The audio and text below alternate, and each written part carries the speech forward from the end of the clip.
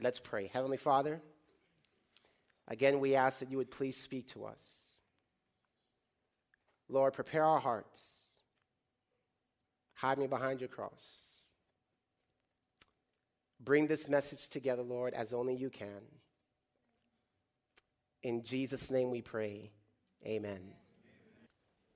The Bible tells us in Revelation chapter 3, verses 18 and 19, it is addressing the Laodicean church. Who is the Laodicean church? We are. And the Bible says there, as many as I love, I rebuke and chasten. Do you think God loves you? Yes. And because God loves you, because God loves us as a church, the Bible tells us that he rebukes and he chastens. God loves us. He wants to see his people redeemed. He wants to see his people saved. Amen? Amen. And so when God speaks to us, his desire is to penetrate our hearts. The Bible tells us that the church thinks that it is rich and increased with goods, with need of how much? Nothing, while not knowing that it is miserable, naked, wretched, and blind. And so tonight, I want to share with you what I believe God is seeing in his Laodicean church and what we need to do to be ready for Jesus to come again. Amen? Amen. So allow it to burn. Did you catch that just now? Allow the Spirit to convict. Amen? Why? Because this is not God condemning. This is not God trying to make us feel bad, but this is God saying, listen, you need to search your heart, because the Bible says the heart is desperately or deceitfully what? Wicked, and who can know it? So this is God calling us to search our hearts. And by the way, let me tell you something. God is merciful. God is merciful. He invites us to repent. He invites us to come to him. He doesn't just call us out and then leave it at that. He has mercy upon us in ways that are just mind-blowing. How many of you remember the story of David, who did some pretty messed up things? Yeah, did David do some pretty messed up things? He did some pretty seriously messed up stuff. And you know what? God gave David an opportunity to repent. Didn't he? You know, he slept with Uriah's wife, Bathsheba, and then had Uriah killed. That's pretty messed up. Would you agree? And the Bible tells us that the prophet Nathan comes to him and gives him this whole story about, you know, a man who had only one little sheep and another man who had everything. And the man who had everything took the one man's little sheep. And David was so angry. And, you know, Nathan asked, what should be done to that man? And David said, that man should be killed. That man should be punished. And then Nathan says to him, you are the man. You are the man. You are the man. And you know what David does? What does he do? What does he do? Does he say, no, that's not me, you got the wrong person? Mistaken identity? No. He repents.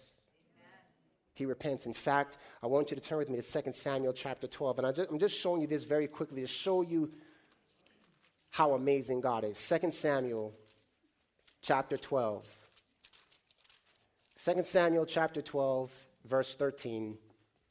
And David said unto Nathan, I have sinned against the Lord. And Nathan said unto David, the Lord also has put away thy sin. Thou shalt not die. Praise God. David repented, and God says to him, you shall not die. Praise God. Praise God. Amen? That next verse is kind of messed up, though. I don't know if you read that next verse. Howbeit, because by this deed thou hast given great occasion to the enemies of the Lord to blaspheme, the child also that is born unto thee shall surely die. There are consequences to our sins. There are consequences to our actions. David is spared, but this child dies. That's pretty messed up, wouldn't you say?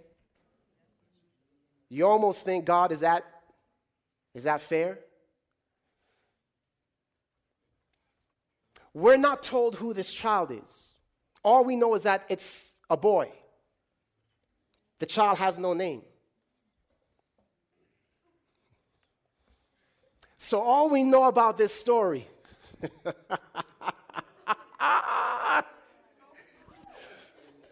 is that the son of David, having done no wrong,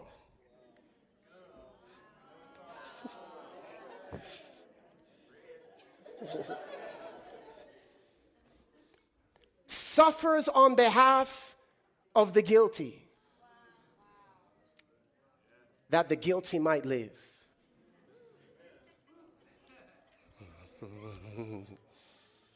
Beloved, this is why Jesus invites us to repent. He is the Son of David. He is the one that died on behalf of us that we might repent, that we might come and have a chance of eternal life. And so he invites us. Repent. As many as I love, I rebuke and I chasten. I'm not trying to destroy you. I want you to know that I want you to be saved. I died for you, being innocent. You being guilty, I died that you might have eternal life.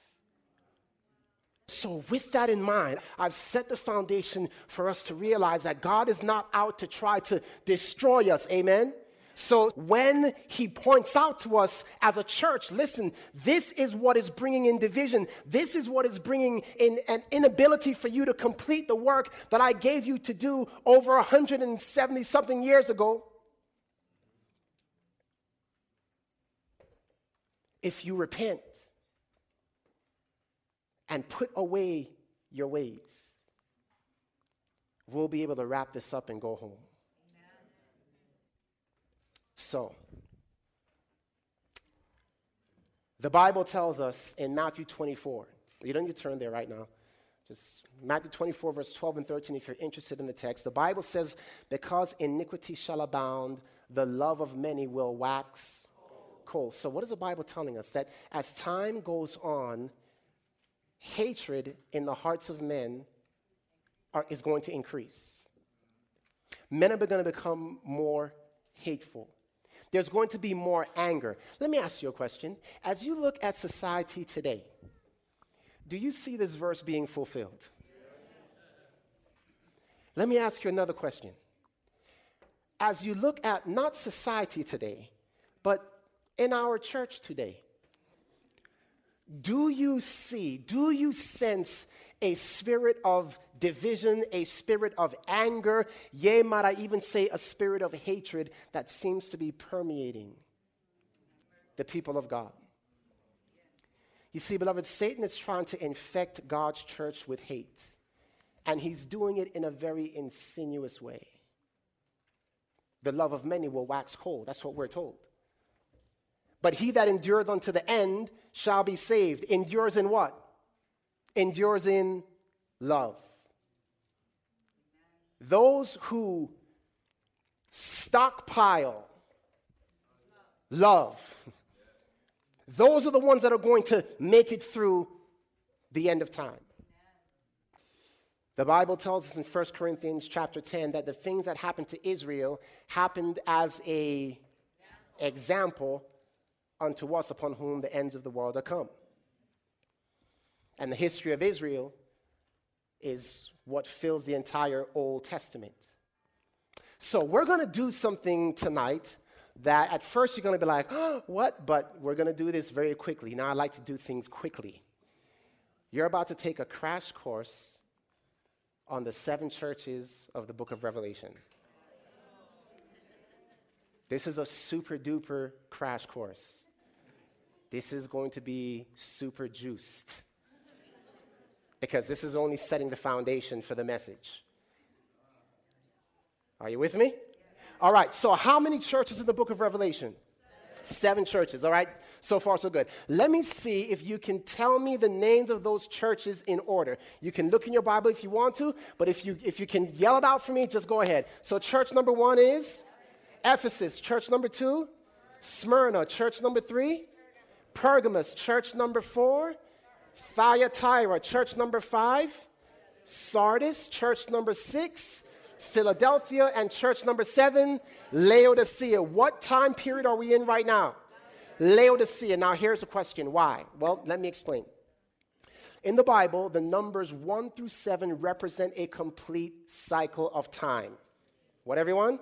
Complete cycle of time. So you look at the creation week, 1 through 7 were the numbers used to represent a complete cycle of time, the creation week. So when we see the numbers 1 through 7 in the book of Revelation, they are telling us of events that happen over a period of time. All we need to do to understand when that period of time begins and when it ends is to find its bookends. Does that make sense? So the 7 churches begins with a vision of John seeing Jesus standing in the midst of 7 golden candlesticks, and he describes himself as the one who was dead and now is alive. So what we know then is that the 7 churches begin shortly after the death, burial, and resurrection of Christ. The 7th church is the church of the judgment, the Laodicean church, the end-time church before Jesus comes again, which lets us know that the 7 churches covers a period of time from the resurrection of Christ all the way down to the second coming. If you're with me so far, just say amen. Very good. So now all we need to do is figure out what these time periods represent.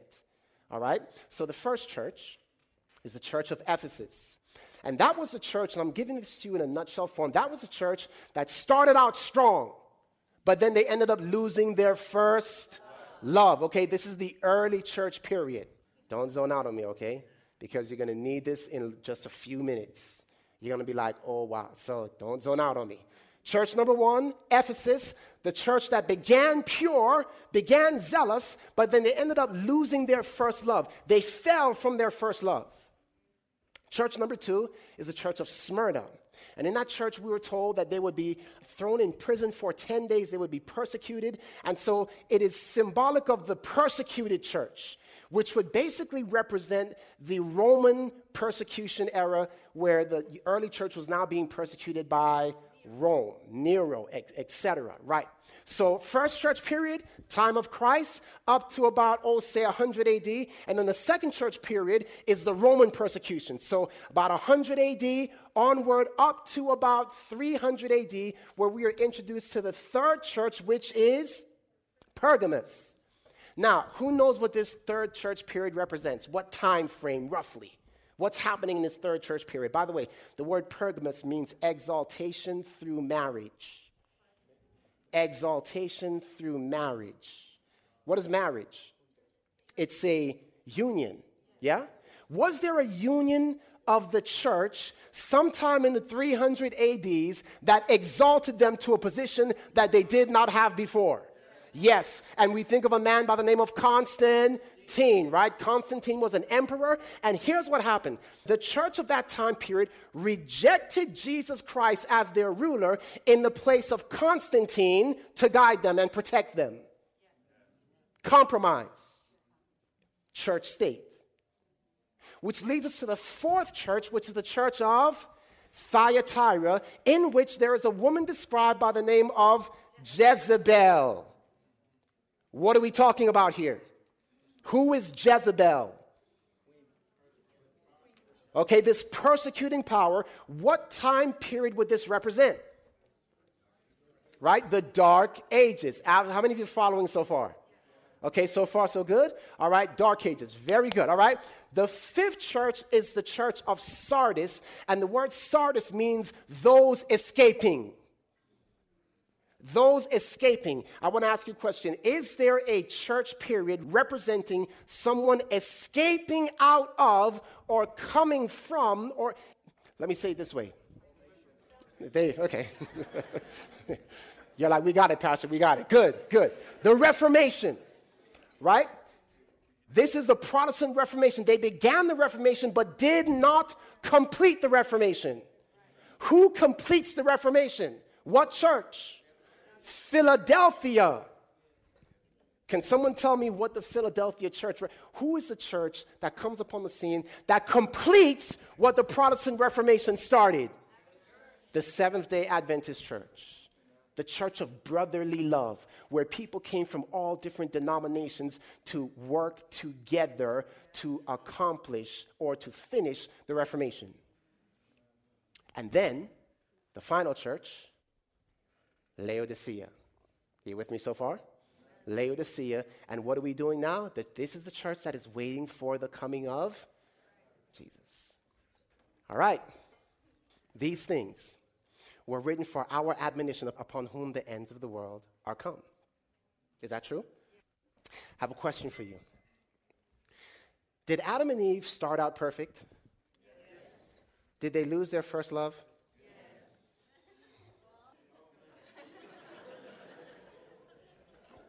Interesting. Book of Genesis, the people of God start out on fire for God, but then they lose their first love. Book of Genesis.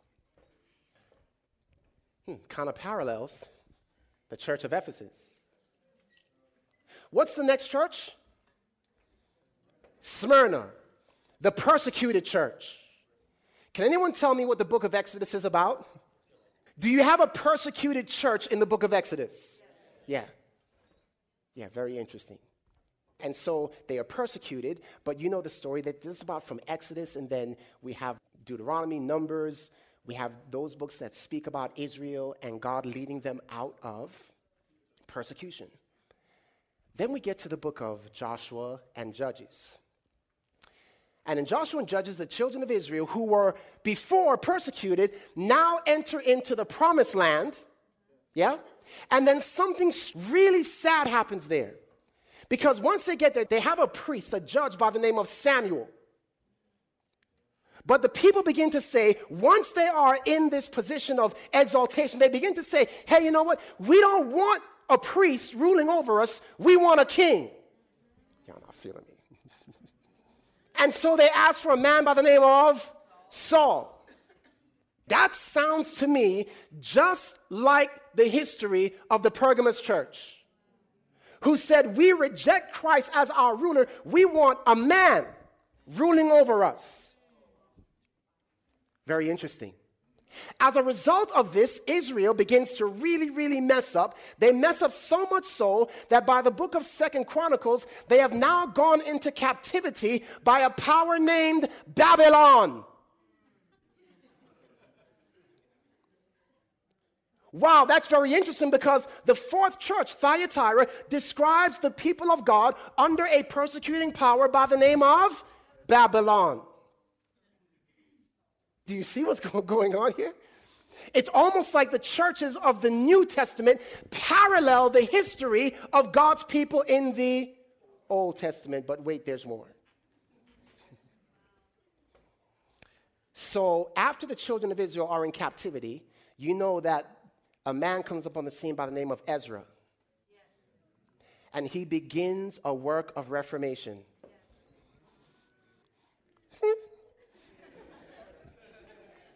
What church? What church?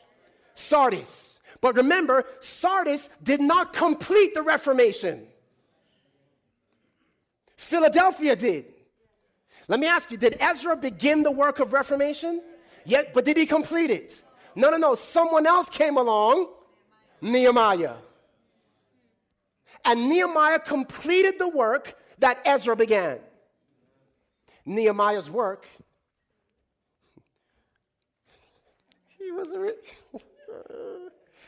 his work was to repair the breach. Let me just step down here. Nehemiah was to be a repairer of the breach.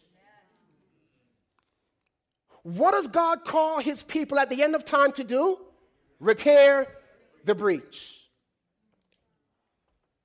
And so after Nehemiah does this, now Israel is simply in a state of waiting. Okay, everything is done. We're just waiting. We're waiting for the coming of Jesus.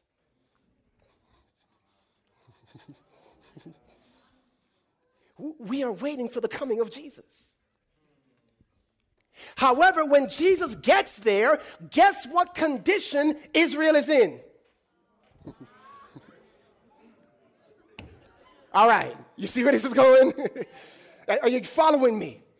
Israel was in a, what word would you give me? Laodicean. That's a good word. They were lukewarm, neither hot nor cold. The things that were written in the past were written for our admonitions upon whom the ends of the world are come. In other words, beloved, the very same condition that literal Israel was in when Jesus came the first time reflects the condition, the risk that we face being in when Jesus comes the second time.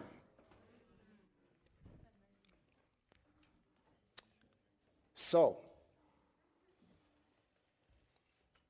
let me ask you, was Israel spewed out of the mouth of God?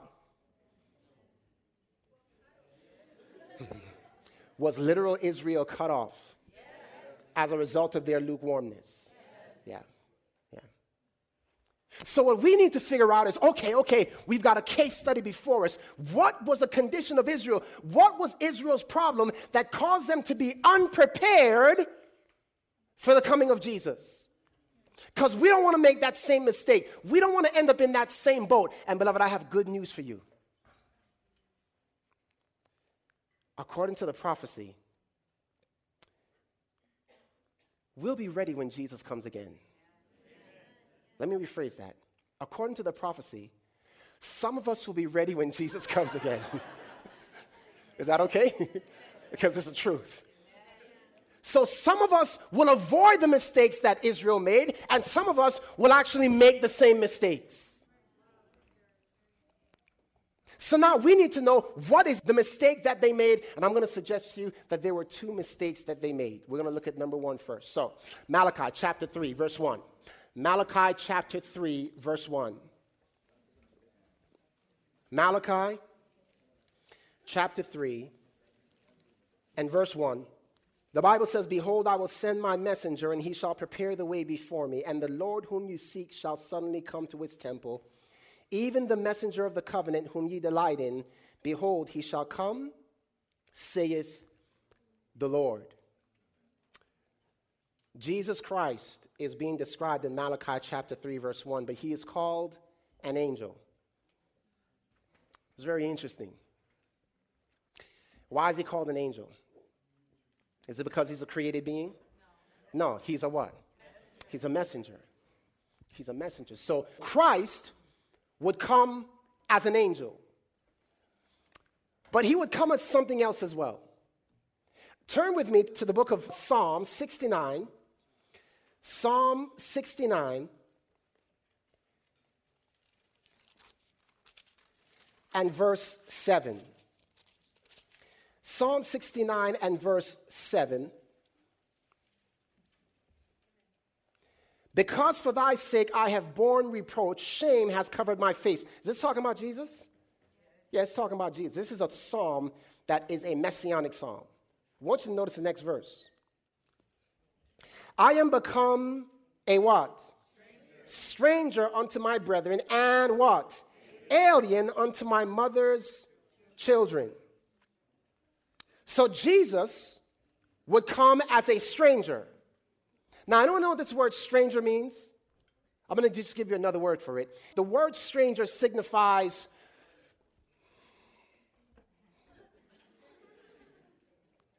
I'm going to say that again. The word stranger signifies foreigner. Jesus was going to come not only as an angel, as a messenger, but he was also going to come as a foreigner. That's interesting. Why would he come as a foreigner? Why would he come as a stranger? You know, John 1:10 tells us he came unto his own, and his own what? Received him not. Why didn't they receive him? They didn't recognize him. He was a stranger. He was a stranger. He was a foreigner. What was he, everyone? Foreigner. So how would Israel treat the foreigner? Let me try saying it on this side of the podium. How would Israel treat this stranger when he came? Does the Bible tell us be careful to entertain strangers because some have entertained angels? Yeah, you don't know, unawares. You don't know. So the Bible says entertain strangers. Listen, remember when Joseph was the second in command in Egypt and his brothers came unto him? But the Bible says that he made himself strange unto them. They didn't know who he was. He was a stranger. They did not recognize the one whom they had sold into captivity and who was now exalted to a position second in command.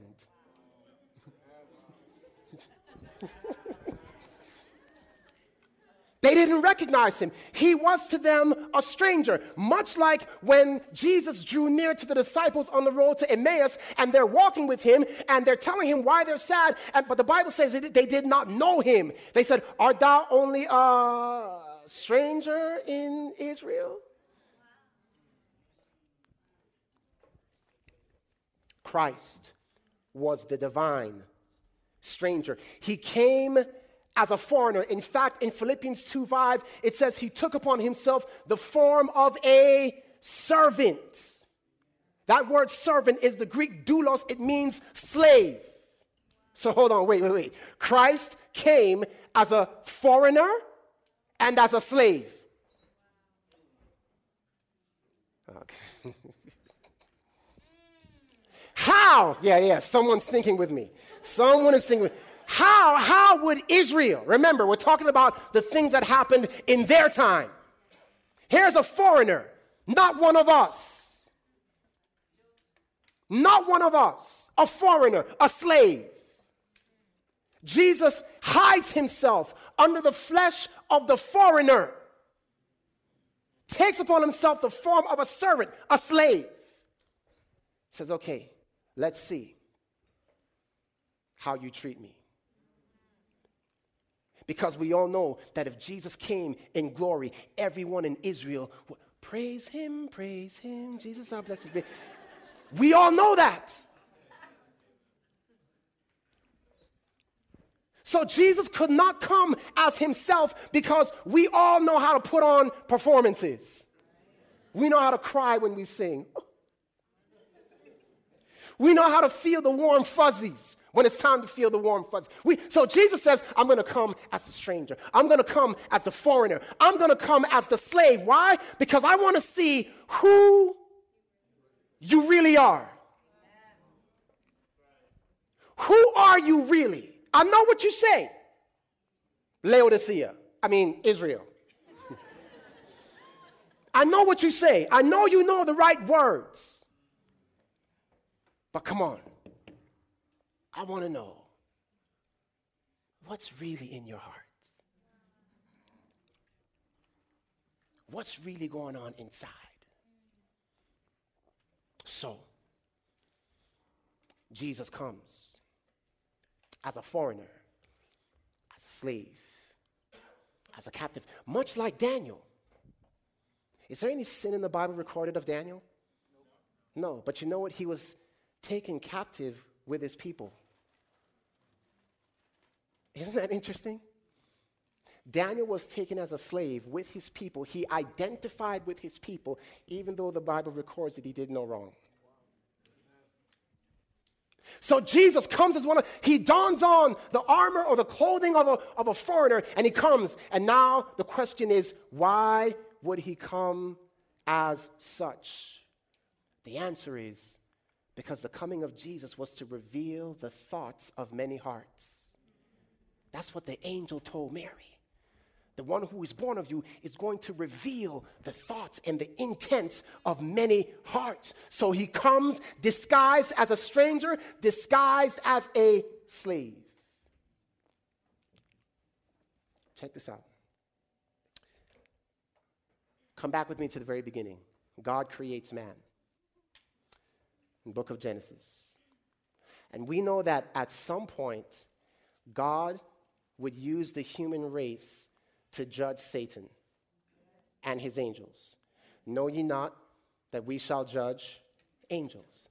How do you think Lucifer, Satan, felt about that? Was he happy? No. He's thinking that the human race is going to take his place. The human race is going to push him out. The human race is going to ultimately judge him and condemn him. So as a result, Satan hates the human race. He hates the human race. He hates the human, you might be wondering why he hates the human race. And when you hate a race, that makes you racist. So Satan was the first racist.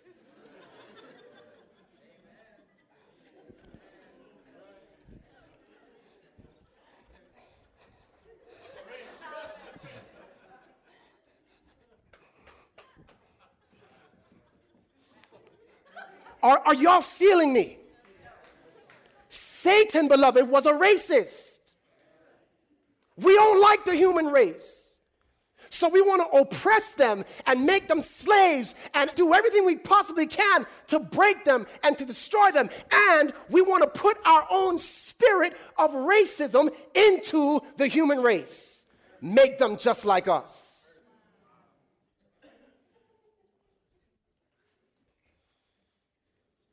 So, Satan gets to work.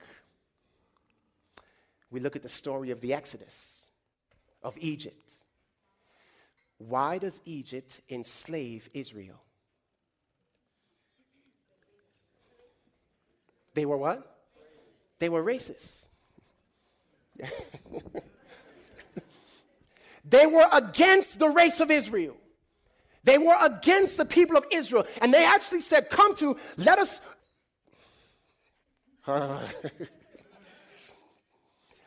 enslave them, lest they become greater than us in number.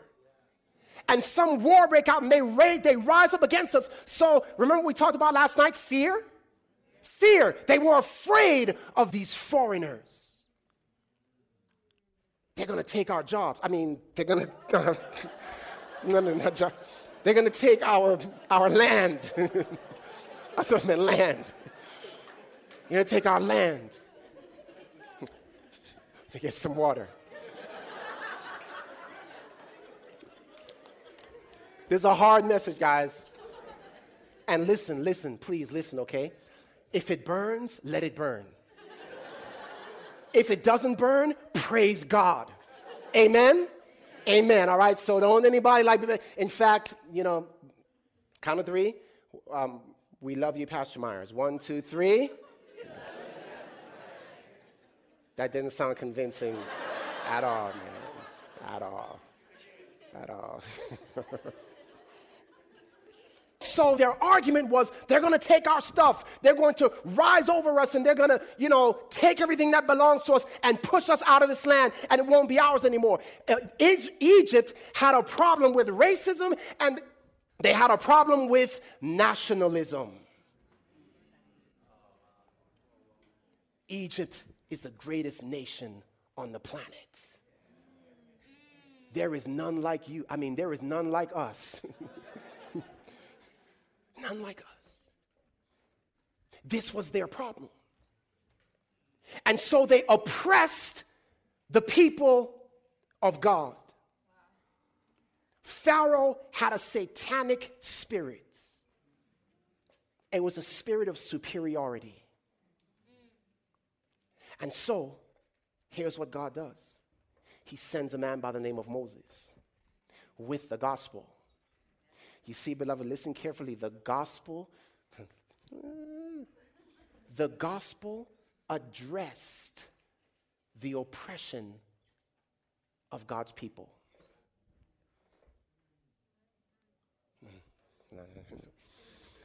The gospel was not this thing that was out there. Hey, just go tell them to be good, love one another, and just endure their slavery.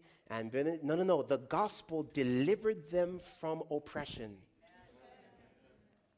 God literally says to Moses, I have heard the cry.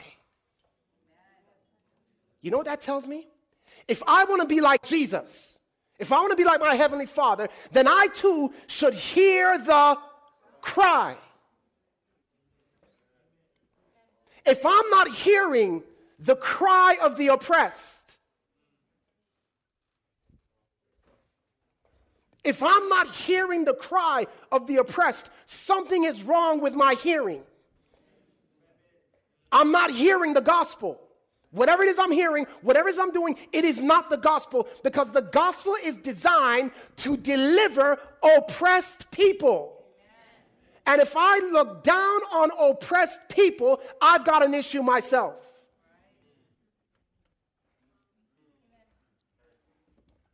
Are you guys feeling me?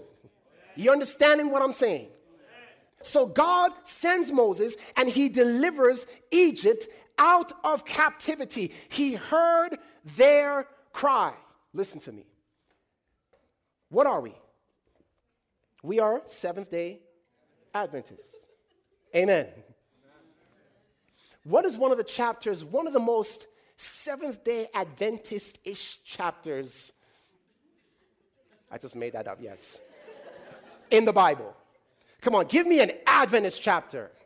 Exodus 20. Okay, very good. Give me the other, there's one more. I know where you're going next. Give me the other Adventist chapter.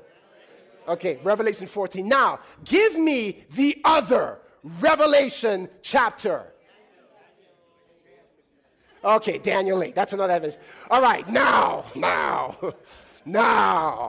There's only no more Daniel, no more Revelation. You've used up all the books.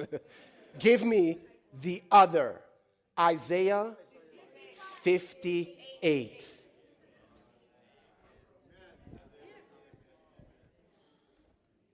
Isaiah 58.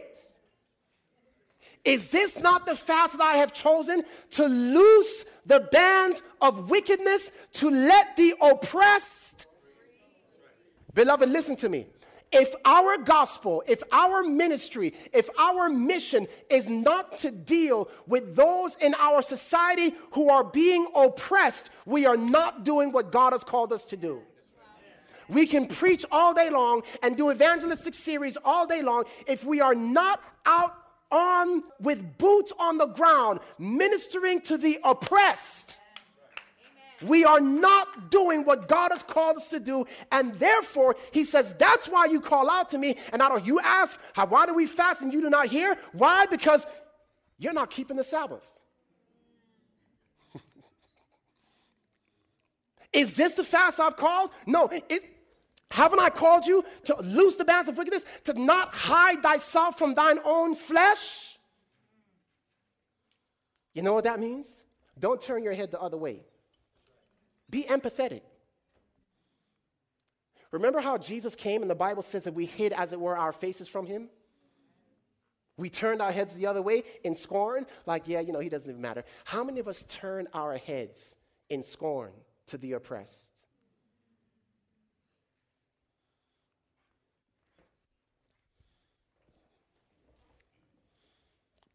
Ten plagues are poured out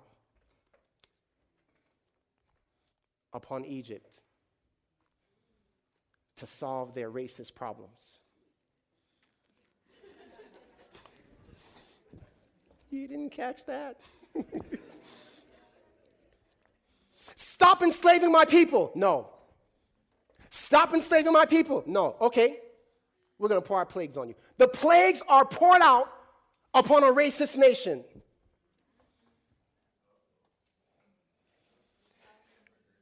I love you. Does God hate those who are racist? No. How do we know that? Well, listen. In the story, the Exodus, guess who left Egypt? It was a mixed multitude. Yeah, check this out. Egyptians left with the Israelites. Yeah, Egyptians got converted. They're like, we're out of here, man, enough. No, we're going. And God, guess what? God received them.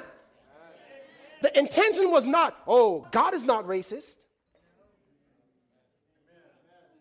God is not racist. So he says, hey, whosoever will, let them come. And so guess what? It was a mixed multitude that left Egypt.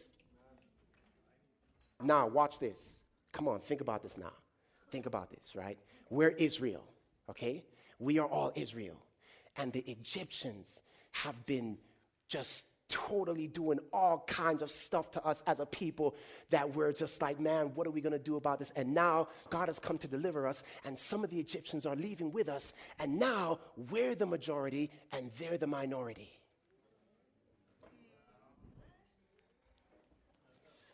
Exodus 23. Turn there with me. Exodus chapter 23. Exodus 23, verse 9. When you get there, say amen. Exodus 23, verse 9. Also, Israel, thou shalt not oppress a stranger, for you know the heart of a stranger, seeing you were strangers in the land of Egypt. Do not do unto them what they did unto you. Otherwise, you have become just like what you hate.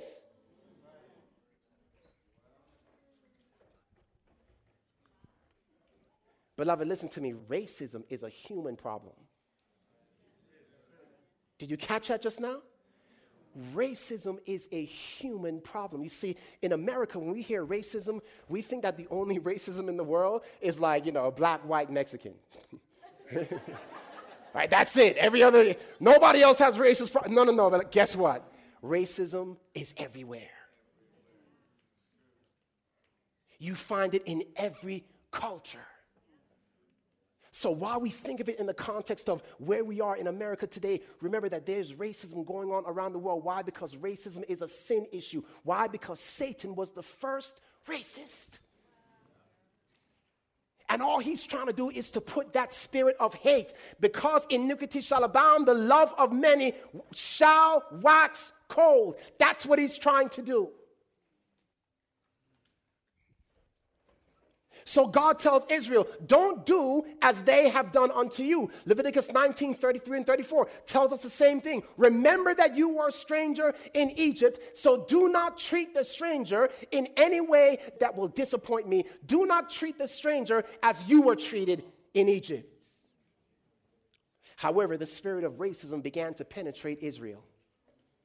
Because if you read in the Bible over and over, you see God again telling Israel, why are you oppressing the stranger? You see, why was God so concerned about how Israel treated the stranger? Why? Why? Think about it. Because when Jesus came, he was coming. God was trying to set them up. All right, guys, treat the stranger, because no one knew who Jesus was coming as. No one knew who Jesus would be. Everyone was, is this the promised child? Is this the promise? So, hey, listen, man, treat the stranger well. God was trying to prepare Israel. So now when Jesus comes, but listen, when Jesus came, like when the Pharisees got mad at Jesus, we have our derogatory terms. Think about the racist derogatory terms. For the Jews, it was, Jesus, you Samaritan. That was racism. Was it not? That was race. The Jews have become racist. Any other nation that came, hey, don't touch any other nation. Why? Because they are the Gentiles.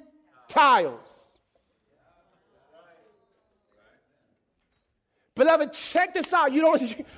when Jesus came to break down the walls, he was dealing with the issue of racism.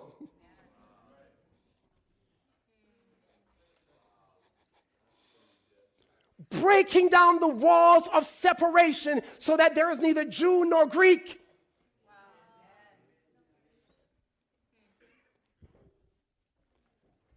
So, what happens? They have the spirit of racism. Not only do they have the spirit of racism, but you remember when things were getting to a heated pitch with Jesus, and they said, listen, it is expedient for us that one man perish, that the nation perish not. Wow. Nationalism. Jerusalem, the great. The way they treated the stranger and nationalism, that's what set Israel up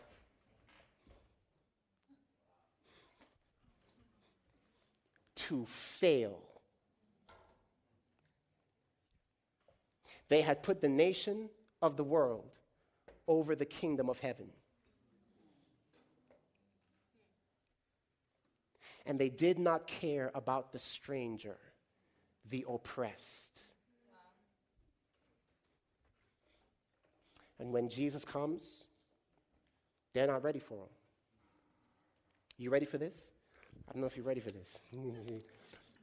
You're going to have to be ready for this. Remember Peter? Peter? So on the day of Pentecost, you know how Peter had denied Jesus 3 times, and then he goes out, he weeps, and then we're told that he's converted, right? Yeah? And he's now given his life fully to the Lord. And on the day of Pentecost, the Holy Spirit falls on Peter. And Peter gets up and preaches a powerful message. 3,000 Jews converted in one day. 3,000. That's power. How many of you want to be like Peter? Amen. And then in Acts chapter 10, Peter's on the rooftop. And he has this vision. The unclean animals, 3 times. And then he doesn't know what it means. Rise, killing, he doesn't know what it means. And then 3 Gentiles come to greet him. And the Spirit says to him, go with them, doubting nothing. Now, what would Peter be doubting? They're Gentiles. So Peter was a?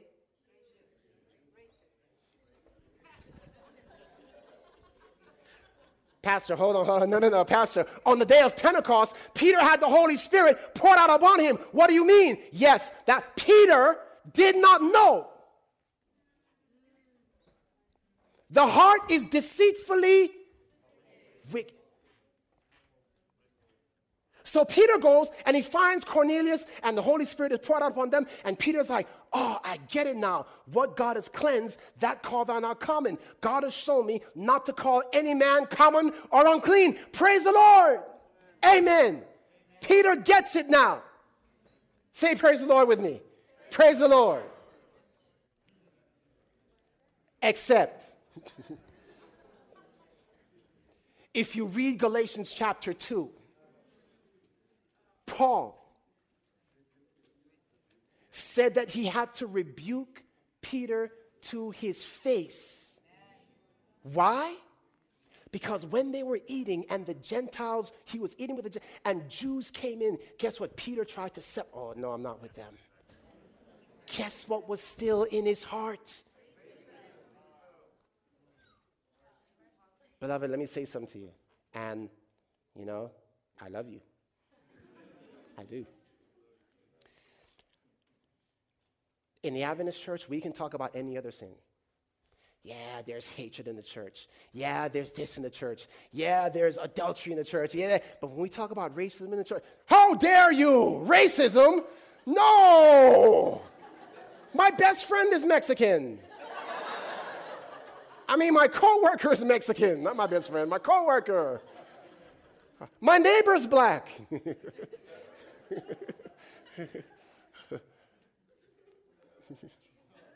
I got a white friend.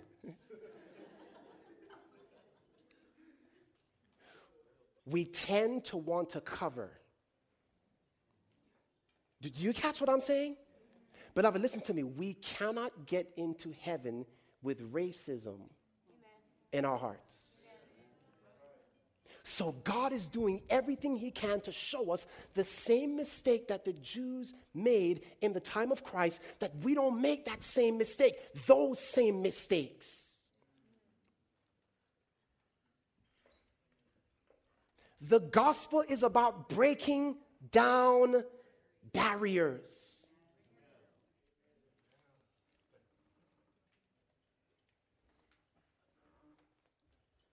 When I became an Adventist, this is a little bit of my testimony. When I was brought up, the Bible was the white man's book to me. That's what hip-hop told me. The Bible, the white man book, man. Oh, don't read the Bible. So, I was like, yeah, the white man's book. And, I was just like, okay, yeah, the white.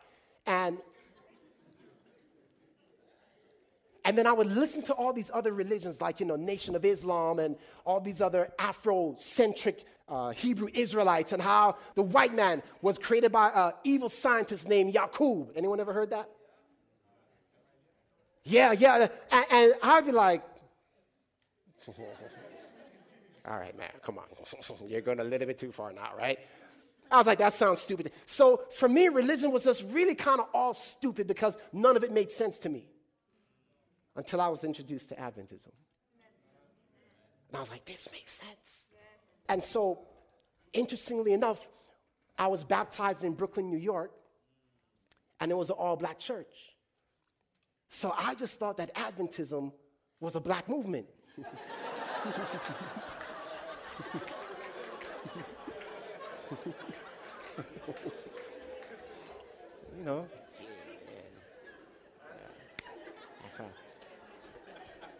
So, when I met my first white Adventist, I was like, what? Look at that. I was like, this movement is powerful when a white man joins a black movement. What? And I think the white guy must have been looking at me like, what's the matter with you? But I was happy. I was like, look at that.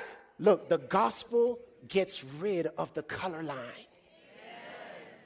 When the gospel is truly planted in the heart, color is no longer an issue. And we cannot go into every nation, kindred, tongue, and people with genuine love if we don't have genuine love for every nation, kindred, tongue, and people. And we cannot demonstrate love for every nation, kindred, tongue, and people if we have separation in the Adventist. What? How are we going to go forward with a message for every nation, kindred, tongue, and people when on Sabbath morning we're dealing with segregation in the Adventist church? Tell me how that works.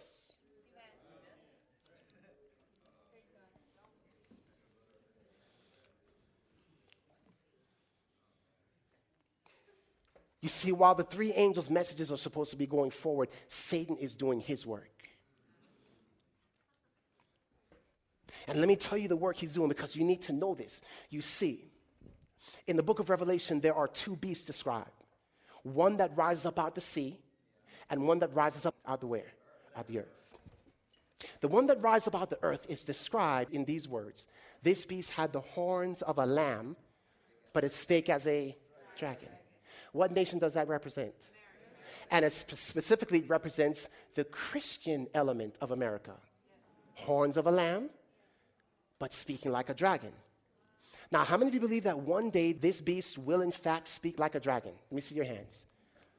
One day this beast will speak like a dragon. I need to see your hands. Hold it up nice and high. I believe that.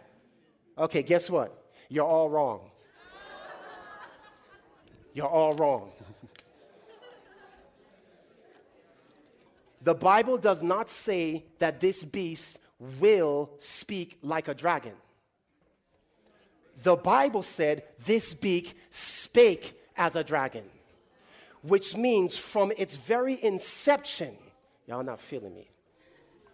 From its very inception, it has been a lamb-like beast, looking Christian, but speaking like a dragon. Now, would you like to know how our pioneers described it this way? Why they described it this way? I want you to listen. This is Uriah Smith. Listen to this. Next, this is from June 10, Adventist Review, 1858. This is what Uriah Smith says. Next, he sees a beast with two horns like a lamb, but he spake as a dragon. This, we believe, means the United States. The government is lamb-like in appearance, but dragon-like in action. In profession, it is the land of liberty, but in action, it is the land of slavery and oppression.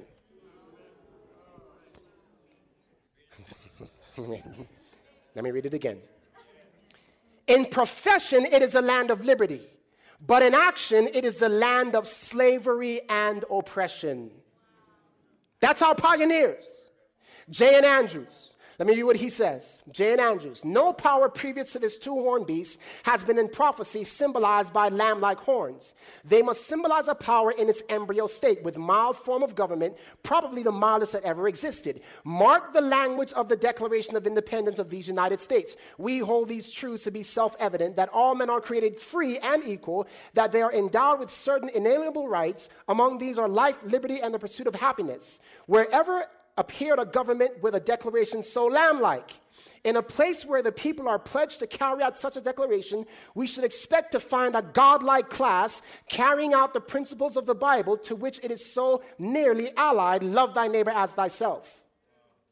Here is a government placing men as persons on equal footing, lamb-like in appearance, yea, Christ-like. Jesus is called the Lamb of God, which taketh away the sin of the world. But as presented by the Revelator, the scene is sadly degenerate when the beast begins to act. Instead of carrying out lamb-like professions, he speaks as a dragon. Yes, that very national executive body who have before them this Declaration of Independence and profess to be carrying out its principles can pass laws by which 3,500,000 slaves can be held in bondage. Slaves, what are they? Men like ourselves, except perhaps in their complexion. The Declaration of Independence should have a clause supplied and should read, all men are created equal and free except 3,500,000. Our pioneers, listen carefully, our pioneers identified the lamb-like beast as America primarily because of racism. Let me tell you something else they said. They said, don't expect the beast to reform. The spirit of racism will be in this beast until it is cast into the fire. That's what Uriah Smith said. Now, what does that mean? What does that mean? Very simple. Just as every other sin gets worse and worse till the end of time, same with racism. While it appears to have, we have gotten away, we've done away with this and done away with that, guess what? The spirit of racism is still alive. It is still alive. And please, listen to me. The spirit of racism can live in anybody. The spirit of racism can live in any heart, regardless of your color.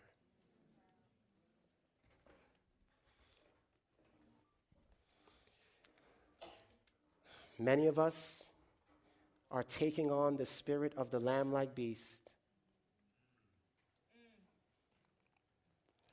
We look like lambs. But when we open our mouths behind closed doors,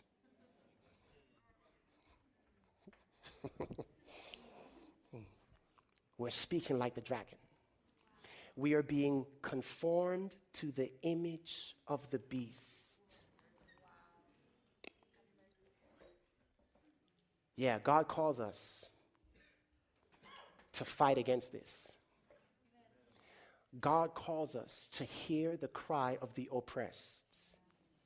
God calls us to be empathetic. God calls us to sympathize with those, not with our own, with those who know not of our faith, who are struggling because they are being oppressed, because they are being, you fill in the blank.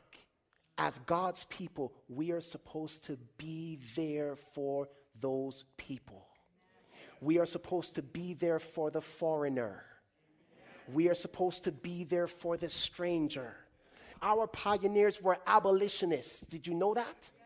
They combined the preaching of the three angels' messages with the current social injustice of the day. They did not deal with social injustice the way others dealt with it. They dealt with it by preaching the three angels' messages and connecting it as the answer to the social issue of the day.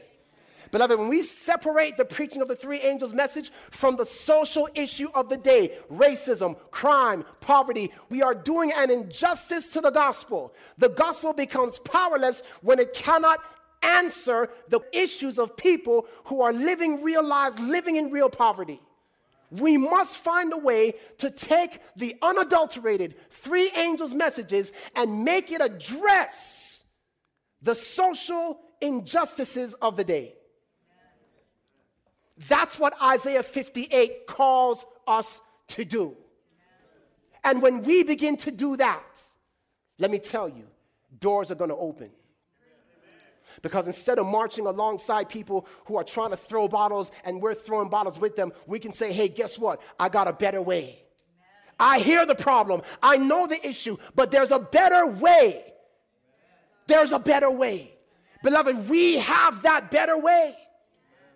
And so the better way doesn't say, nah, you're not, your issues are imaginary. And you know, come on, pull yourself up by your, no.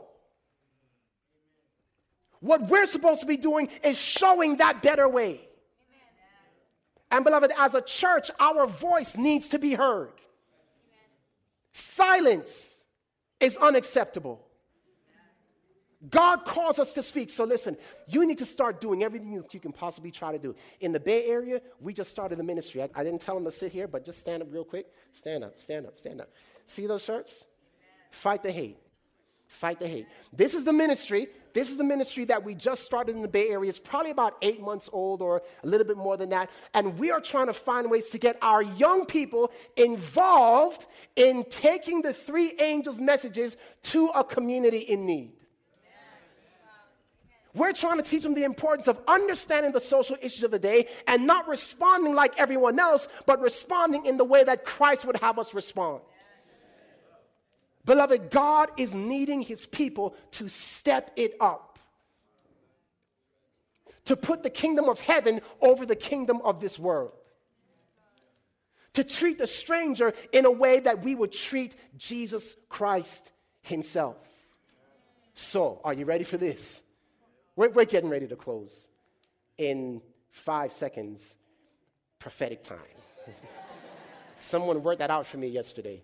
I don't know if they are here. Okay, look, check this out. Matthew 25. Matthew 25. Yeah, you know where this is going, right? Matthew 25. And I want you to notice with me verse 31. Matthew 25, verse 31. When the Son of Man shall come in his glory, and all the holy angels with him, then shall he sit upon the throne of his glory, and before him shall be gathered all nations. That word nation is the Greek word ethnos. Wow. Wow. All nations shall be gathered before him.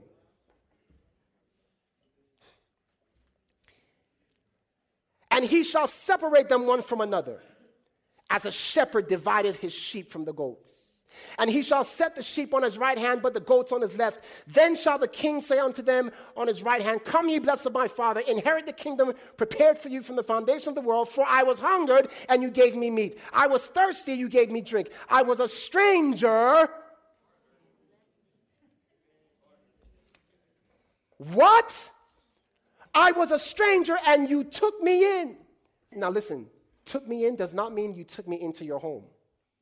That's not what it means. You accepted me. I was a foreigner and you accepted me.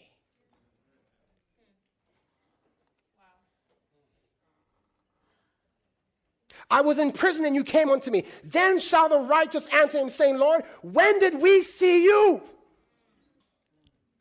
When did we see you? We don't remember seeing you. All we saw were strangers. Yeah.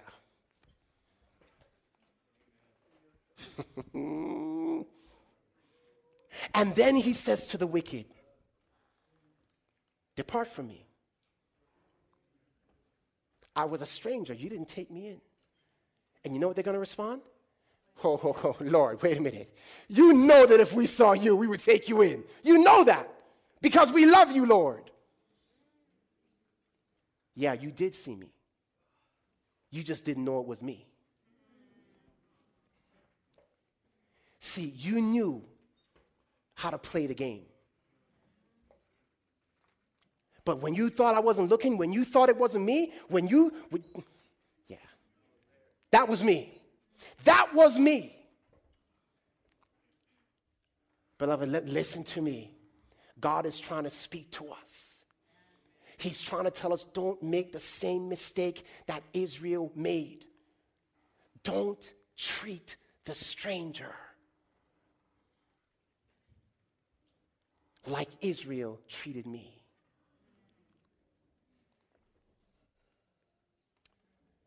The Bible tells us the last shall be first, and the first shall be last. You know, when Israel was in Egypt, who was the first? Egypt. Who was the last? Israel. You know who became the first fruits? Israel. You know what happened to Egypt? They were destroyed. Check this out, guys. Moses was called out of the wilderness.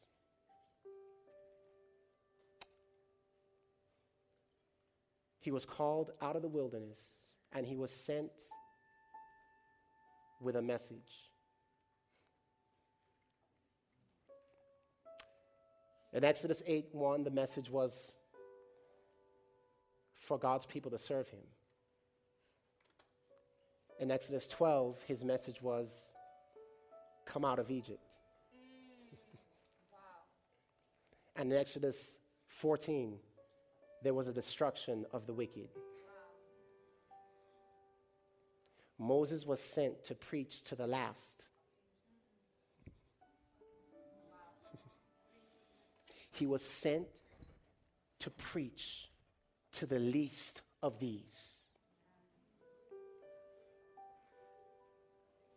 God has a movement that has come out of the wilderness. And they've been sent to minister to the last, the least, the ones who are afraid because they don't know what their future holds. They don't know if they're going to have a job tomorrow. They don't know if they're going to be where they're going to. They don't know if they are safe in this place. They are the foreigners, the strangers, the oppressed. God says, I want you to go to them and tell them, come serve me. And then I want you to tell them, come out of Babylon. And I want you to let them know that their oppressors will no longer oppress them. We have a message for the world. But God says, first, my people, you have to see what's in your hearts. And when we can demonstrate within the church a nation a people of every nation, kindred, tongue, and people who actually love each other.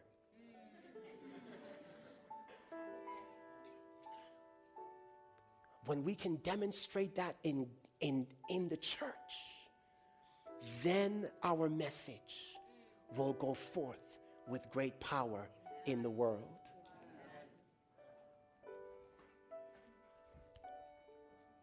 So, what's in your heart? What's in your heart?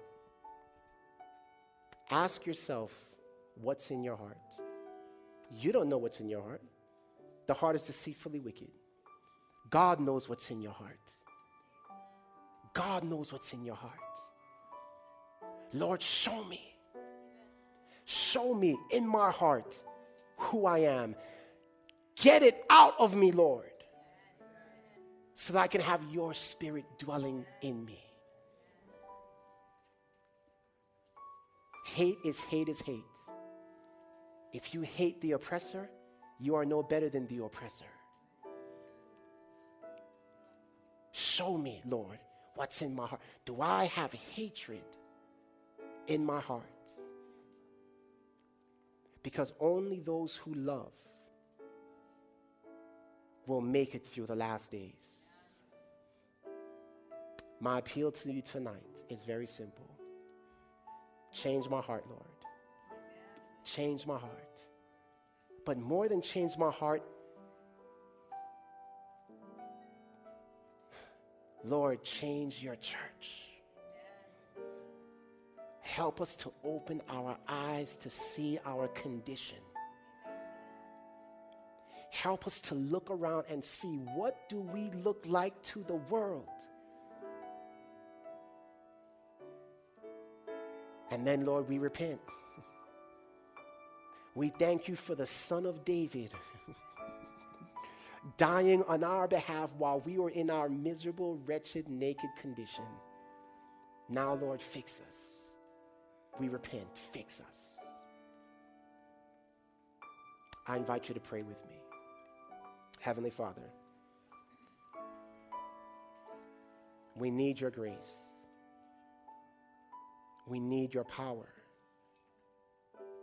Father, we need your love dwelling in our hearts. And Lord, if we cannot love one another, how can we love you? If we cannot love one another, how can we go into every nation, kindred, tongue, and people? Lord, please forgive us for the picture that we have presented to the world. Forgive us for our lack of empathy, for our lack of involvement with those who are oppressed. Forgive us for the way we have treated the stranger. And Lord, make us like you. Cleanse us, purify us, and then send us, Lord, with the message you have given us. This we pray in the precious name of Jesus. Amen and amen. This media was brought to you by Audioverse, a website dedicated to spreading God's Word through free sermon audio and much more. If you would like to know more about Audioverse, or if you would like to listen to more sermons, please visit www.audioverse.org.